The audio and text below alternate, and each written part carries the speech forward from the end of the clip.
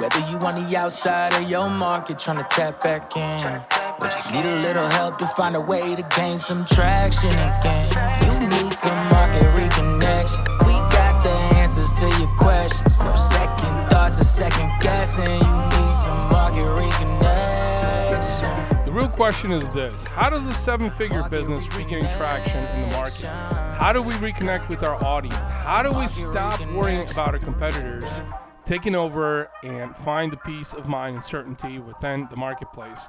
That is the question, and this podcast will give you the answers.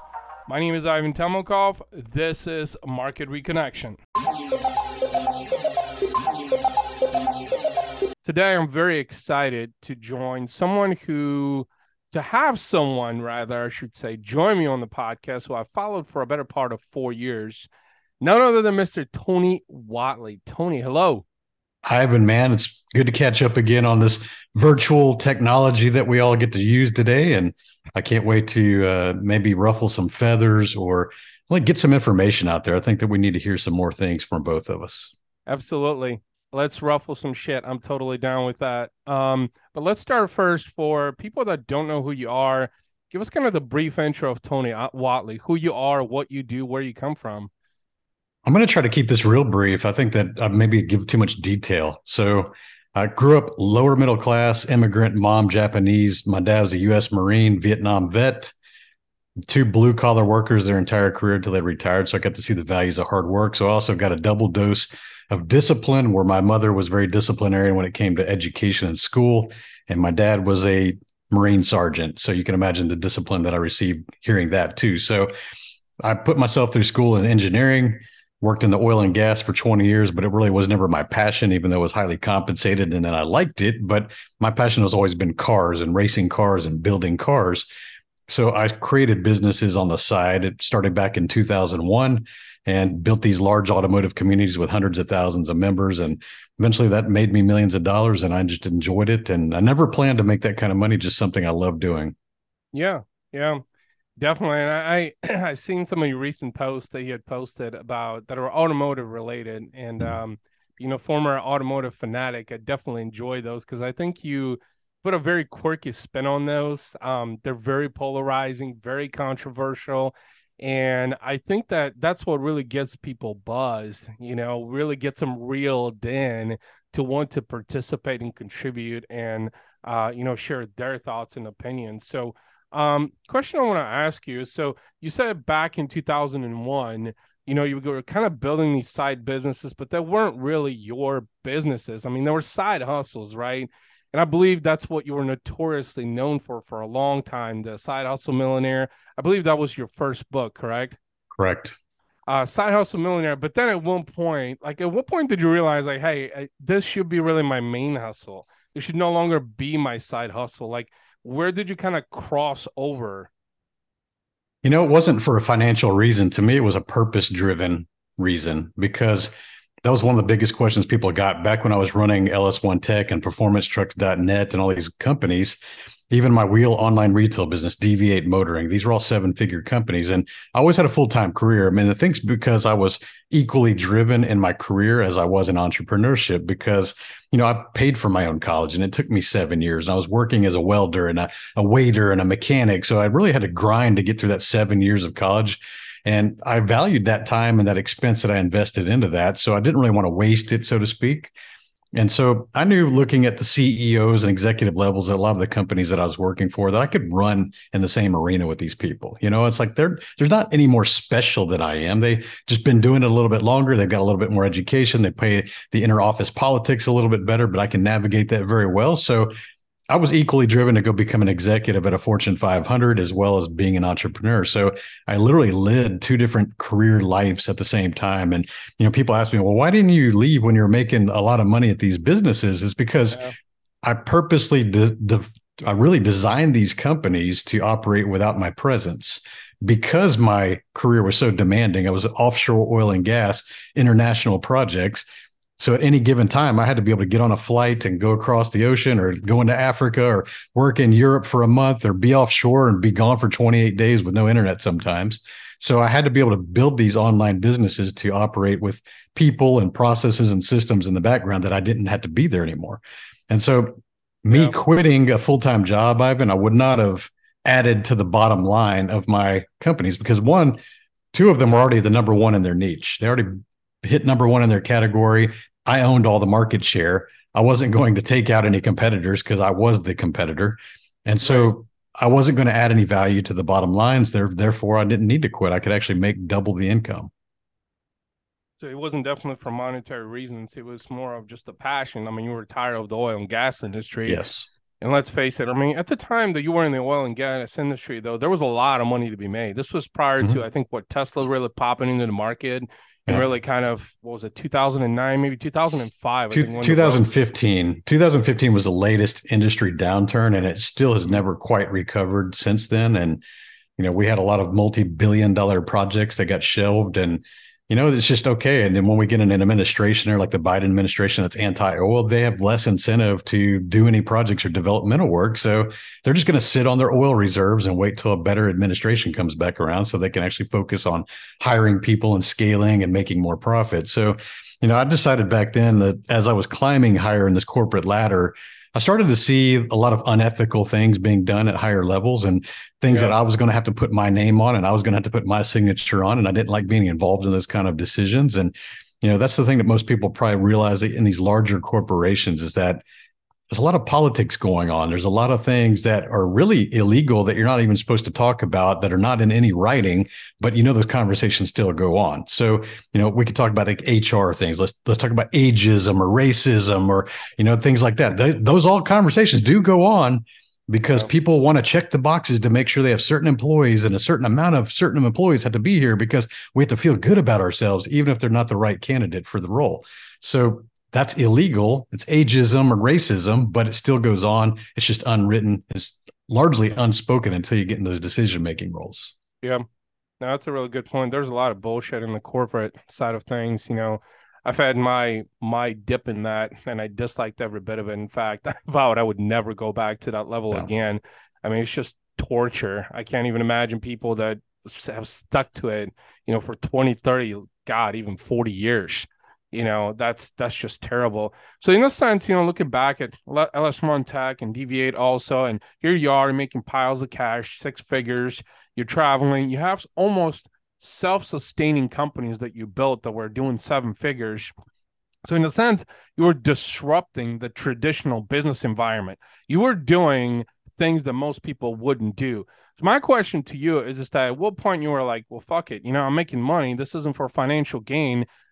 Why did you decide to make the leap to go into your companies? Like, was there a specific reason? Are you talking about the leap into 365 driven specifically? Yep. Okay. So I've been mentoring former staff members and employees and friends in their business endeavors for about 15 years prior to this. And some of them have built 7, 8, and 9. One of them built a 9-figure company from me mentoring him up. So $100 million plus company. Yeah. And I was always getting good feedback from these people like, hey, you should be teaching this kind of stuff. Like, look at these results we're getting. And I just didn't like being on camera. It was just a lot of insecurities that kept me from doing things. And you and I have had this conversation before online. Yeah. I didn't like being on camera. I didn't like hearing my recorded voice. I mean, people are probably laughing right now because that's exactly what I do, but I had to get over those fears. I had to become the right person. But prior to that, I had a very comfortable life. I'd made my money. I had a family. I had a very demanding career. I had successful businesses. I have all that stuff. So I was okay being the MVP in the background. And I hope this message really relates to somebody that's listening that likes to hide behind their logo and not show their face, and they never go on social media. And you could become financially successful, but you'll never be free.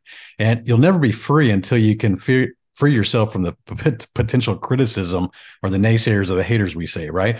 Yeah. And so from that feedback, I just really started to think, like, how am I going to best impact this world? Like, that's the thing. I left in 2015, had a major car accident at the racetrack. And I started thinking about, if I would have died in that moment, how would I have been remembered? And, it's pretty quick. You start comparing yourself against the people that are in your peer group, how they passed away before you. How were they remembered? Was something comparable? Yeah, it would have been nice, rich guy, cool cars, gone too soon. And that's the phrases that we commonly hear in the circles that I tend to run in. And I was like, dude, that sucks. Like, nice, rich guy, cool cars, gone too soon. Is that really what I aspired to be? Is that like the ultimate, the best version of me? And the answer is no, because what's missing there is the give back and the legacy. And although people who have been around me have benefited greatly from my attention, my love, and my knowledge, I realized that I should be teaching this on a much wider scale. And so the way I determined that I was going to personally impact the world was by teaching people confidence and business principles, things I have a lot of love and experience and passion for. So that's where that occurred. And now it's not for everybody. Everybody has their own unique way to impact the world. That's just the best way I've determined today that I can do it. Yeah. You said something. So we're going to ruffle some feathers right now, because you said something that, referring back to the conversation that me and you had about, the haters, people laughing at you and all of that. Let's face it, this is probably one of the biggest problems for a lot of people online, entrepreneurs specifically. Yeah. As you were rising up, I mean, you had all the money. I mean, you had three businesses technically, or two businesses? Two. I sold off two of them. Yeah, you sold off two of them. So, you were making money. So that wasn't the question. Mm-hmm. You were looking more for freedom and fulfillment. And like you said, I mean, rich guy died too soon. Nobody wants that fucking story because it's lame. There's nothing to it, right? Yeah. But what I want to know is, how did you overcome, and even now, people laughing and saying, oh, look at that motherfucker. He's making money, but he's talking about bullshit and blah, blah, blah. Because let's face it, there's a bunch of people out there that will never clap for you, even if you win. They never will, no matter what you fucking do. I mean, you could be a 9-figure business owner. So what I want to know is, how do you overcome that? Because you're not the only one. 7, 8, 9, 10-figure business owners are struggling with this shit. Dude, it's tough. And I will tell you that as someone that is an empath that actually cares about people, it's even harder for people like us. I can tell you care about Ivan. You wouldn't be doing what you do if you didn't care about people, right? Right. You wouldn't be trying to help people and encourage people and educate people if you didn't care about people. So it's harder for people like us to take that kind of criticism, especially if our intention is pure. Now, if your intention's bad and you're trying to just manipulate people and make as much money as possible and be very transactional in nature, which is a lot of those guru influencers, let's be real, then fuck those guys. Like, they deserve the backlash from their negative intentions. But if you're positive that you're doing things for the right reasons and you're getting that kind of criticism, you should focus on the intention of, am I doing the right thing? Am I really not trying to be a dirtbag? Am I really trying to help? Then fuck those people. Fuck those critics, because there's a lot of times people, just like you said, they like to project their own insecurities, their own fears onto you. And if they see you climbing too high or shining too brightly, they're going to ask you to dim your light instead of putting sunglasses on. Right? They don't want you to be brighter than them. They don't want you to climb faster than them. It's a discomfort. And I think a lot of times people see the things that I'm doing and they realize that, hey, I actually could do that, but I'm scared, or I don't have the motivation, or I'm not willing to invest in myself to become a better communicator. I'm not, they don't want to do the damn hard work to go do what you're doing. So it's easier to throw rocks at you than it is to join you.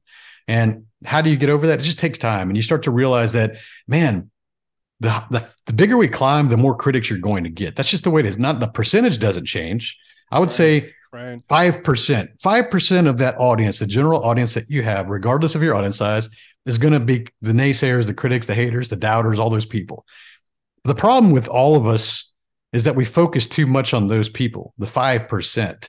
Now, I would say 50% of the people are probably the people that tolerate you, accept you, and are curious about what you do. And they're okay. They're not big cheerleaders, but they're just kind of like, oh, okay, he's all right. I don't know if I like him yet, but cool. Like that's fine. Yeah. And then you got the top, the remaining percentage that are people that actually support you, the people that are your customers, the people that share your messages, the people that encourage you, the people that are learning from you. Focus on the top half of that, and maybe the people that just kind of accept you. But the 5%, they don't deserve your attention. And some of the people see the content that I create, they're not pointing at the haters. And I'm doing that for a reason, because I'm an educator.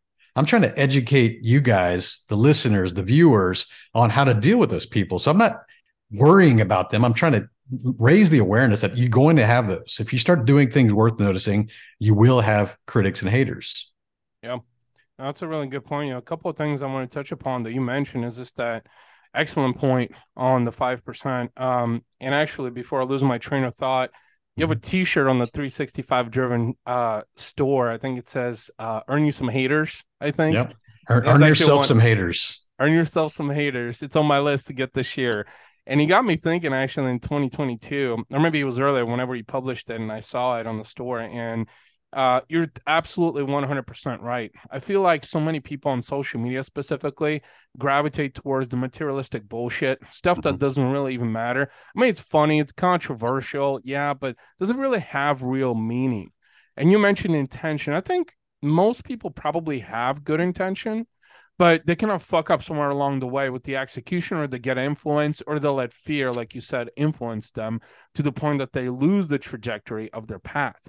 Mm-hmm. And I think in 2022, something that you mentioned that I experienced personally is that, like you said, the more you focus on doing things worthwhile, because I definitely have good intentions, what I do with my business as a person, as a father, just overall, but it's not always perceived that way from people. Everyone perceives things differently. And that's where you start earning some haters and critics. I can't even imagine tell the people I had to block in 2022 alone because they just disagreed over shit. And it's kind of like, can't we agree to disagree? Isn't that what good humans would do, right? Respectfully disagree. That's all the world is missing respect. The thing I think about is what empowers most people nowadays is keyboards and steering wheels. People feel fucking invincible behind a steering wheel. You can have like a little 5-foot tall grandma, and she could be fucking road raging and throwing birds and like trying to run you off the road. But then she gets out of the truck and she's just sweet little grandma, right? You see this kind of shit. So keyboards are the same way. People are like really safe. And I think about this kind of stuff. If I wouldn't say that to you to your face, why would I say that to your keyboard? Yeah. There's the keyboard warriors, right? Yeah. Definitely a shit ton of those. One question that I've been actually begging to ask you, you've been very successful in business. Congratulations. I know that you are 100% where you want to be today with 365 driven coaching. And I didn't even know that you had that background of 15 years, which is great. I think that really attributed to what you're doing today. But if you were to think back, over the last 20 plus years, you've done a lot of different things. Are there specific things that you think a modern entrepreneur should have in order to be successful in what they're doing? I think that nowadays business, the landscape is different from when I got started 20 plus years ago. Back then, it was actually harder to become an entrepreneur because we didn't have all this information readily available. We couldn't just go on Google or YouTube and find things out and have all these how-tos and videos and podcasts and all these books. Like, they didn't exist. We had to go find very small things and try to learn the best we could and apply it the best we could and make a bunch of mistakes, get punched in the face a lot of times. And then boom, like we start to learn as we go. So those of us that started 20 years ago, we were kind of gritty entrepreneurs. We had to figure things out. Like, there was a lot of pioneering going on, especially in the digital space back then. Yeah. And so nowadays, the tool set, the skill set that's required to be successful is completely different than 20 years ago. Yeah, you still got to have the knowledge. You still have to have the drive, the determination, the consistency. Like, all those fundamentals never change. But the skill sets, let's be real specific here. Communication skills, huge, wasn't required back then. I didn't have to have copywriting because there wasn't people sitting on the computer waiting for this brilliant copy to kind of sway them to go onto a landing page to click like, it didn't exist. Like, that whole segment of the consumer base did not exist. So I didn't need that skill back then. I didn't need copyright. I didn't need public speaking because I wasn't being invited to any stages. And I sure as hell wasn't on TV because there was all the gatekeepers and you had to know somebody, you had to be famous or born into that legacy. I didn't have all that kind of stuff. So I didn't need that skill. So today, social media is huge. It really popped off in 2010. So anything post 2010, you got to realize that, hey, this is not going to change anytime soon. This is like going from cassette tapes to CDs to MP3s. It's like, that's the next progression. And as much as you want to bitch and moan about, I don't want to be on the internet and social media sucks and all this kind of stuff, it's like, dude, if you're in business and you're not taking advantage of these amazing tools to be able to reach millions of people, like, you're just not good at business. You're making some poor decisions right now because someday, maybe 10 years from now, 20 years from now, you're going to realize, like, damn, I really need to get on the ball and actually start embracing this technology that we're having because I can reach so many people and my customer base can be worldwide, not just my zip code, right? So you have to be really thinking that your skills are different. And the biggest one I would say for most people, and this is something I did in my 40s, okay, I didn't do it early, was go hire a public speaking coach or go join a Toastmasters organization. Yeah. These are leadership and public speaking, training. And basically, And it's really inexpensive, especially Toastmasters. I think it's $90 for a year. It's really inexpensive. And if you have stage fright or you don't like being on camera, or you have all these issues or you kind of insecurities around that, that will cure you. That will cure you. It'll make you a better, more effective communicator. So I would highly recommend everybody go become a better communicator, even if it's just for in-person interactions. It's way more skills required than just being able to talk.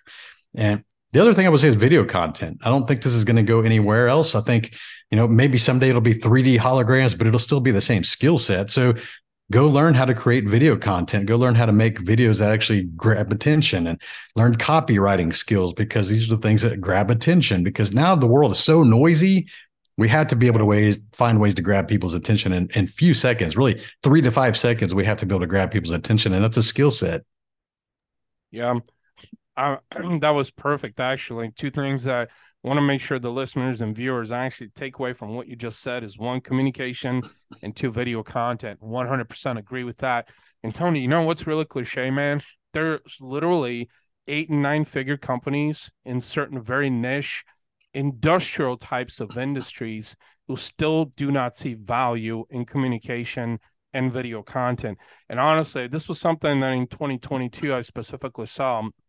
As I kind of shifted towards working with more, industrial type of companies, specifically that they haven't even been doing this. And once they got a glimpse of it, they were like, holy shit, we can reach more people. We can really present ourselves better. We can generate more revenue. So you're absolutely right. Communication and video content, which actually leads me up to my next question I've been begging to ask you, because this is totally 100% you. So how do you differentiate yourself in this modern world? You said, we didn't have communication. We didn't have video. Social media really wasn't popular 20 years ago. So nowadays in this noisy social media world, how do you differentiate yourself?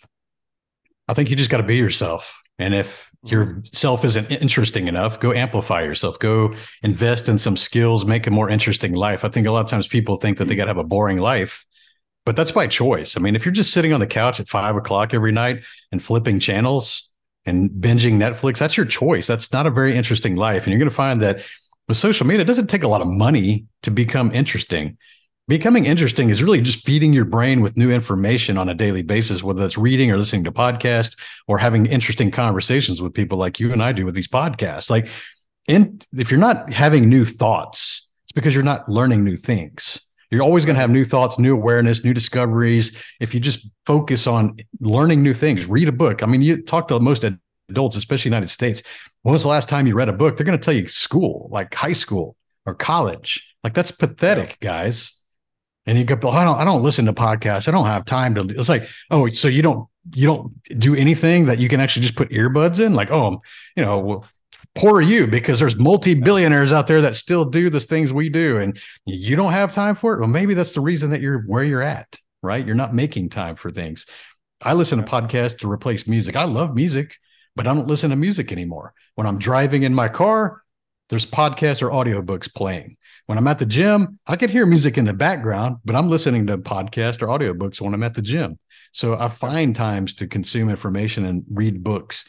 And I think that's what most people is. They just need to go do that kind of stuff, and you become the right person. You invest in yourself, and that's really hard to do, but it's something that's really important. You said something that I've personally struggled with probably for the last at least 5 years. You said be yourself, which actually is a core value of my business, is be yourself. So being yourself can be perceived in a lot of different ways by different people.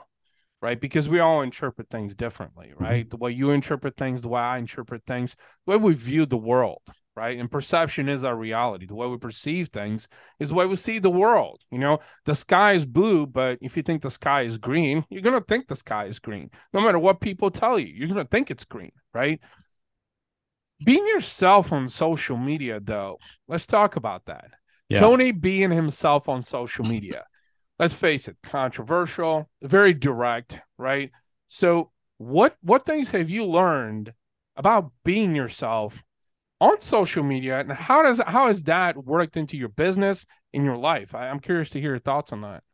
Yeah, I like this question. I'm going to put it in the context of people that are just getting started, okay? Because if people were to observe me today, I'm 7 years into this. I've learned a lot of things at who I am and what works for me and my message and my branding. I learned all these things, but it didn't start that way. I didn't just hit the ground with a grand slam and then all the stuff started working for me. So if you feel like you're imperfect, if you feel like you have flaws, that's amazing. Share that. Yeah. Because if you want to gain momentum and inspire an audience, which is what I did with the public speaking and all that and writing the book, I kept people informed on what I was working with.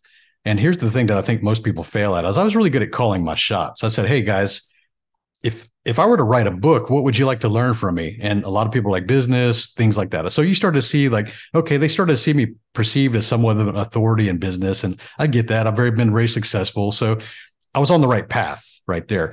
And as I would complete one chapter, I say, hey, here's an excerpt from the book. What do you guys think? So I was always soliciting feedback, showing them that I was making progress. Okay. So I took people on that journey. And I think that I started the 365 Driven group on my Facebook, which is something like 4,500 people now, I think. It was started out with 30 people because I just put out a Facebook post to say, hey guys, I need some entrepreneurs or people that are interested in entrepreneurship to bounce questions off of while I'm writing this book. If you'd like to be interested, here's a link to the group. Just join it. I'd be happy if you participated. I thought there would be like 3 or 4 people. Then I think, 20, 30 people joined. So that's cool. Like people are actually interested in this. And so I kept them abreast of part of that project. I got them involved, and you can see how this is going. Like I'm building momentum with a group of supporting people already. They've been part of this project. And so when it launched, I already had like a support group. I had people that are like, hey, this thing's amazing. Like you guys go check this thing out. And they took photos with it and things like that. So the same thing with the public speaking. Dude, I knew I sucked at it. And that's one of the things I think most people are afraid of showing in their life is that they suck at something, that they're a beginner, they're a noob. Like they hate showing vulnerability. And it's just ridiculous because we all suck at everything until we start something and we get better at it. So I said, hey guys, I know that I need to get better at public speaking. So I'm going to join this Toastmasters. I even made a video walking in the very first meeting. I was like, I don't know what to expect. I'm feeling kind of nervous right now, but here goes. And I'll let you guys know how it goes after the first meeting. And so I made another video in my car afterwards, which was like nighttime, bad lighting. I still remember that video, but I wasn't really good at speaking to the camera, but I said, hey, this is what I learned. It's kind of interesting. There's some cool people there. And so take people on your improvement journey. Apply this to anything. If let's say like we're in the new year, a lot of people are focused on fitness, for example. If you're overweight or severely overweight, good, because that's the baseline that you get to start from. And you know what? There's a whole lot more people out there that are overweight than there are people who are fit. And so if you want the opportunity to inspire people and take people on your journey and call your shots and actually show up and gain consistency and external accountability, take people on that journey, show them how hard it is. And then what's going to happen is that's going to start to steamroll and build that snowball effect. And then these people are going to be cheering you on and you're going to inspire them to get off the couch and start doing it with you. And you don't think that by the time you do have that fitness, that body that you want a year, 2 years, 3 years down the road, that you're not going to have a giant community of people that have watched you go from start to finish, that you haven't inspired, that you haven't changed their lives along with yours? Like you're kidding yourself. But if you're imperfect, if you have flaws, beautiful, whatever that is. If you're learning something new, share that shit, get people engaged, get them going, show them the results, show them the struggle, because that makes other people believe that if he can do it, I can do it. So powerful. And actually, I can relate to that because you said the word vulnerability. And I want to talk about this because you just talked about being yourself, the importance of that in business, because after all, we do business with people we like and trust. Right. So what better way than exposing who you are, what you like, what your life is about, what you bring to the table. You said vulnerability. Here's something that I found out in 2022, Tony, and I'm still kind of trying to wrap my head around it. So let's face it, we all fail at shit every single fucking day. Yeah. To sit here and I know you're in different masterminds. I've been in different masterminds, and we hear all these 8 and 9 figure business owners talk about fucking win today and blah, blah, blah. And all this. It's like, wait, I, of all people, probably fail at least 10 times every day. And what I found is I started sharing that vulnerability because I've always been vulnerable. What was interesting about that is suddenly everybody flocked away. People are like, no, Ivan's not the best at this, at that. What was really interesting about that, Tony? I'd get one person message me and say, Yeah, man, I've been struggling with this too, but I just didn't want to be vocal. And I didn't want to comment, or I didn't want to like your post because people would judge me on it. So the learning lesson behind that was just that I don't want to be for all the pigeons. That's not my goal. I No, want to be for that one person. I've had literally less than a handful of people who like truly resonate with like the vulnerability and being yourself. So to your point is this that being yourself, from what I'm understanding for listeners and viewers, is that being yourself is really important because that it shapes is. into your business. It shapes into your individuality, your character, your personality, the perception, the influence you create in the world. And I think a lot of people are so immersed in the bullshit of social media now more than ever, politics and news and blah, blah, blah, and all this shit that they forget to pay attention to what actually matters. Yeah. Right. It's a whole lot easier to be the best you than the diluted clone of somebody else. I think a lot of copying goes on, a lot of bullshit goes on. Even like for a personal level, if I was taking that question personal, like how do I differentiate myself? Yeah. Okay, I'm a car guy for example. Like, what is my logo? It's a gear. Like, there's a reason there's a gear there. I Right. speak also, and a lot of people use football analogies in their stories and baseball and sports. Like, I can use racing cars and doing laps and high performance. Like, I can use those same analogies that I resonate with that my audience would like to hear it from, right? And so figure out what makes you different and just amplify that, because I think too many people are trying to just copy paste what everybody else is doing. So, if you like hunting, like maybe speak to stories around that and attract that audience. Because I think about, who do I want in my audience? I want people that they don't have to be car people, but they understand the topics that I'm bringing up, even if I speak in different analogies than everybody else. Yeah. Relatability, right? Yeah. You have to be relatable somehow. And I don't think, well, the question actually, something you brought up that's really interesting. Were you intentional about attracting the automotive community with 365 Driven?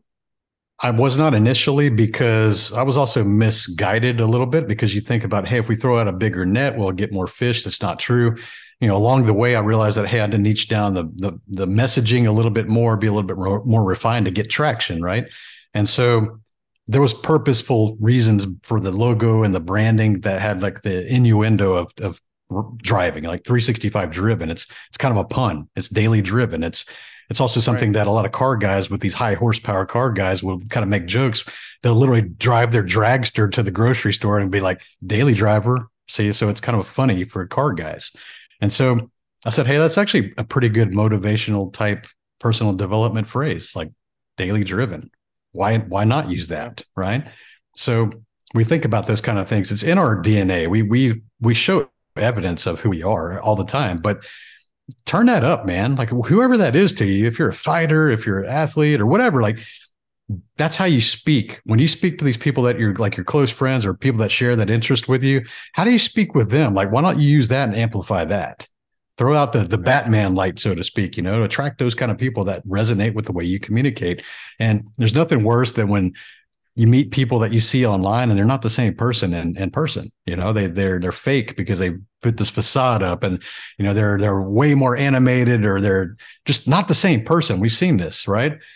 Dude, imagine how hard that would be to live that way, where you're always having to keep notes of the bullshit that you told and the lies that you told and the fake character that you put out there. That'd be a stressful life. One of the biggest compliments I ever have is when people meet me in person, and you and I have met in person, is they say, hey, you're exactly the same in person. It's like, well, that's the way we should be. Two-faced people, right? Yeah. That's just it. And there's a lot of them on social media. In fact, I don't want to shift the conversation to something a little bit more humorous in a second, but you brought up a really good point, because I've seen some people get verified on social media recently. And I'm like, you're just the same fucking asshole that you were before, and you just got a blue check mark next to your name. That's pretty much it. And I think there's too many people out there that see gratification in that. It gives them some kind of fulfillment, because it's almost like a validation for them, a stamp of approval to say, I got a blue check mark, so I'm better than you. Fuck you. No, you're not. Dude, you might preach. You're bluffing. I'm going to get the verifications, but I'm going to get them because I earned them, because the industry finally recognized me, because I actually did the work to get the result. See, a lot of these guys, let's share the tactic here of how to get the fake. It's not fake, but we'll say the fake it till you make it, right? So these people will go hire a virtual PR agency, and they'll pay anywhere between $15,000 to $20,000 to these editors that are in these bullshit magazine columns, and they will publish an article about them because they're getting paid. They're getting paid thousands of dollars. I mean, when you go pay some low-level editor like that's at the very bottom of the total pole in some kind of online digital space, you give them $5,000 to crank out an article for you with 3 paragraphs and put your photo there. Like, he's going to take that money. I don't blame the guy. It's how that person operates. Right. But then these same people will take that article and they'll bring it back to their Facebook or Instagram and be like, I got published in Forbes Business Council. I got some low-level entrepreneurship thing based in Zimbabwe. And the social media platforms don't really have time to differentiate good and bad articles. So they, when you submit your verification, they ask you to provide media links, and they just click on them. They go, yep. Okay, cool. And they push it through.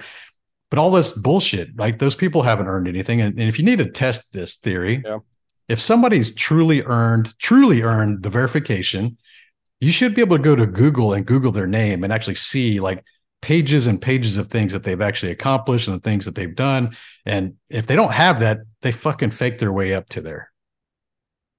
You earned. That's it. And that's what I love what you said is just that earn. If you feel like you've done the work, and I know you have, I feel the same way. It's like if you've earned it, if you've put in the work, you've got the accolades to attest to that. I mean, they don't even have to be extremely prominent. I mean, I know you've talked about like fake Forbes bullshit and all this other stuff, and there's a lot of it out there. A lot of it. There's entire groups teaching this stuff. Yeah, absolutely. I want to shift the convo too. So you took up comedy not too long ago. I think it was last year, right? Let's talk about how comedy plays into 365 Driven, Tony Whatley. Tell us a little bit about that. Well, if you would ask my older sister, she would say that I've always been a comedian because I've always been cracking jokes. I was always the one making people laugh, even in school, like, whether that was drawing cartoons or just telling jokes. I've always been pretty witty, pretty quick at the retorts and just thinking of humor. When I see a funny photo, immediately I think in captions. I don't know if that's just an odd thing, but I just immediately think in captions when I see something funny. And so I started thinking, well, I need to cultivate this a little bit more. I need to invest in that skill. I kind of scratched that itch. And, Toastmasters, after a few years and being a president of a large club here in Houston, and I was really going back just to doing the give back. I was in that kind of give back phase because I'd learned and valued so much things I took from them. But I was like, man, I need to go do better with my time. So what other skill can I enhance my communication or my entertainment skills with? And that was improv, so I looked it up. Unfortunately, during COVID, a lot of these places were closed, so for 2020 was the original plan, and these schools kind of shut down. Unfortunately, it went out of business sometimes. And 21 they started kind of coming back a little bit, and then it's okay, cool, it's starting to look like there's a few open. So I just joined one, and it's a year long. It was like 5 different levels, and it was a lot of fun. And I'll tell you the difference between improv, which is improvisational comedy, for those who don't know, it's unscripted, it's just kind of off the cuff. Where it differentiates that from public speaking is a lot of times people think like, well, if I've done public speaking, I can do comedy. And you might, it's easier. I would say it was easier for me to do that because I did public speaking first. Yeah. But here's the difference, okay? In public speaking training or Toastmasters, we're constantly refining the way we speak, our message, my brand, the way we're always focusing on enhancing our style. Improv, you're handed a style as soon as you walk on the stage. If you and I took the stage and I said, hey, Ivan, or I'll call you whatever name. Hey, Susan, like you're a pretty hot looking 85-year-old grandma. Like you would actually have to act that character. You had to accept that and be like, hey, what's up, Sonny? Like I ain't, you'd have to go into character and do that. So you're no longer practicing your communication skill. You're having to take on whatever character is assigned to you. And so that's the biggest challenge, is like, you never know what you're going to be when you go on that stage, and you never know where the story's going to go. And you're building like brick by brick the story with your partners on the stage to kind of get to like a heighted, elevated kind of punchline. And so it's been really a fascinating thing. So to me, it's just forms of entertainment. It makes me a better host, a little bit more witty. I'm also, when I'm on the stage, I'm able to interact with the crowd a lot easier and like kind of work with them as well. Yeah. Well, one reason I'm glad that you did that, actually, because I think it amplifies your character and personality, which I think has always been there. Like you said, like thinking captions, you're your sister, I believe you said, that Mhm. always had seen you as a comedian. So I think that this was just a way to kind of enhance your character and personality. And that kind of just played very, very well, into 365 driven and everything you do with coaching and all of that. One of the other reason I actually asked that is because I actually have very dry humor and sarcasm. And sometimes I'll put it out there, and most people are like, well, fuck you, man. You were just a total ass. I'm like, man, I'm just being sarcastic, bro. Like, it's hard to see that between the lines, I think, on social media, because I feel like there's only two different types of people sometimes on social media. The very serious, or those who are like, oh, that guy is hilarious. There's like no in between. Like, people have it goes back to what we talked about earlier, man. Yeah. It goes back to it. People are so afraid of perception. They're so afraid of, looking like a beginner or people laughing at them. It could, like, anyone laughing at you is kind of like a sign of like the judgment thing. It's like the fear of critics, right? So if you want to get into a situation in life where nobody can bully you, nobody can get into your head, nobody can rattle your cage, you better learn how to laugh at yourself. You better learn to not take yourself so serious. And then that becomes the great disarming tactic that when someone tries to come at you and you're like, yeah, I agree. Like, I am that dumb. Ha ha. And now you just basically took the weapon away from them. So they go look for somebody else that they can kind of rile up or get flustered with. So, just learn to laugh at yourself, especially you entrepreneur guru types, man. So many of you guys are out there just take yourself way too seriously and you just want to be scary and intimidating and, all this bullshit. It's like, dude, like, we can all see the blinking light of insecurity about you because you're so focused on your persona. Like, the most successful people in this world have self-deprecating humor, can laugh at themselves and not take themselves so seriously because they're willing to look like an amateur in some regards and a professional in others. Yeah. One other question I want to ask you, and that's an excellent point. You're absolutely right. Don't take yourself too seriously. I know I've done that in the past too. It's like, Ivan, lighten up, man. It ain't the end of the fucking world. You woke up today. That's a major win. That go out there and live your life the way you choose. One burning question that I think a lot of viewers and listeners are going to wonder about is the marketing piece. You're a phenomenal marketer, and I think it's sort of a DNA thing for you. But I want to know your take, just some insight on modern marketing for anyone, whether you're starting out or you're a 7, 8, 9-figure business. Like, let's talk about what advice Tony Whatley and 365 Driven would give to those people. Man, they're not going to like to hear the answer a lot of times. They're really not. I mean, marketing is tough. It really is. And I mean, if you can afford it and you got the budget, go run paid ads. Go hire a digital marketing agency that specializes in the niche or the category that you are, because some of them are very general. They're not really good. They're generally not good. So go hire a company that specializes in the industry or that has the client base that you already need for your clients, right? So go run the money. That's probably the shortcut. It costs money. The other way that I like to focus on is attraction marketing. And the bad news for you guys that like attraction marketing, which literally means attracting customers over time instead of having to go DM them all the time and hit them up all the time and always have a call to action or buy my shit, right? Like those people, that's kind of the in-between phase. If you get into the right way of doing things, it's attraction marketing. But the thing is it takes time. It takes years. It's not months. It takes years. So you better have a business, like you mentioned earlier. You better have businesses like mine that can fund that kind of, lifestyle. And then you can focus on just doing things for the right reason and stop looking for transactional relationships and these short-term type gain type things. Because I'm okay with long-term gains. I like that kind of better. When you build brands that last 20 years, like that's pretty awesome. Like it's very unusual. So I'm very aggressive with the actions I take, but I'm very patient for the results. Most people are very impatient for both of those. And so if you want to become an attraction marketer, put that message out there, encourage people, be social on social media. I think that's one of the biggest mistakes. That's a real simple tactic there. If you're creating content intentionally and you're helping people on social media, spend the time to actually interact and acknowledge the people that interact with you. Ivan, I see you interact on my stuff all the time. Has there ever been a chance that I just ignored you? It doesn't happen. I don't do that. Yeah. I'm very intentional. Like, hey, if you're going to respond to my post, I'm at least going to throw you a like to acknowledge that I read it, or I'm going to respond if you give me some kind of a question. So I think a lot of times people fail because they're not really heart-centered. They're really thinking about themselves. They're always thinking about themselves instead of how do I serve? How do I acknowledge? How to make people keep coming back?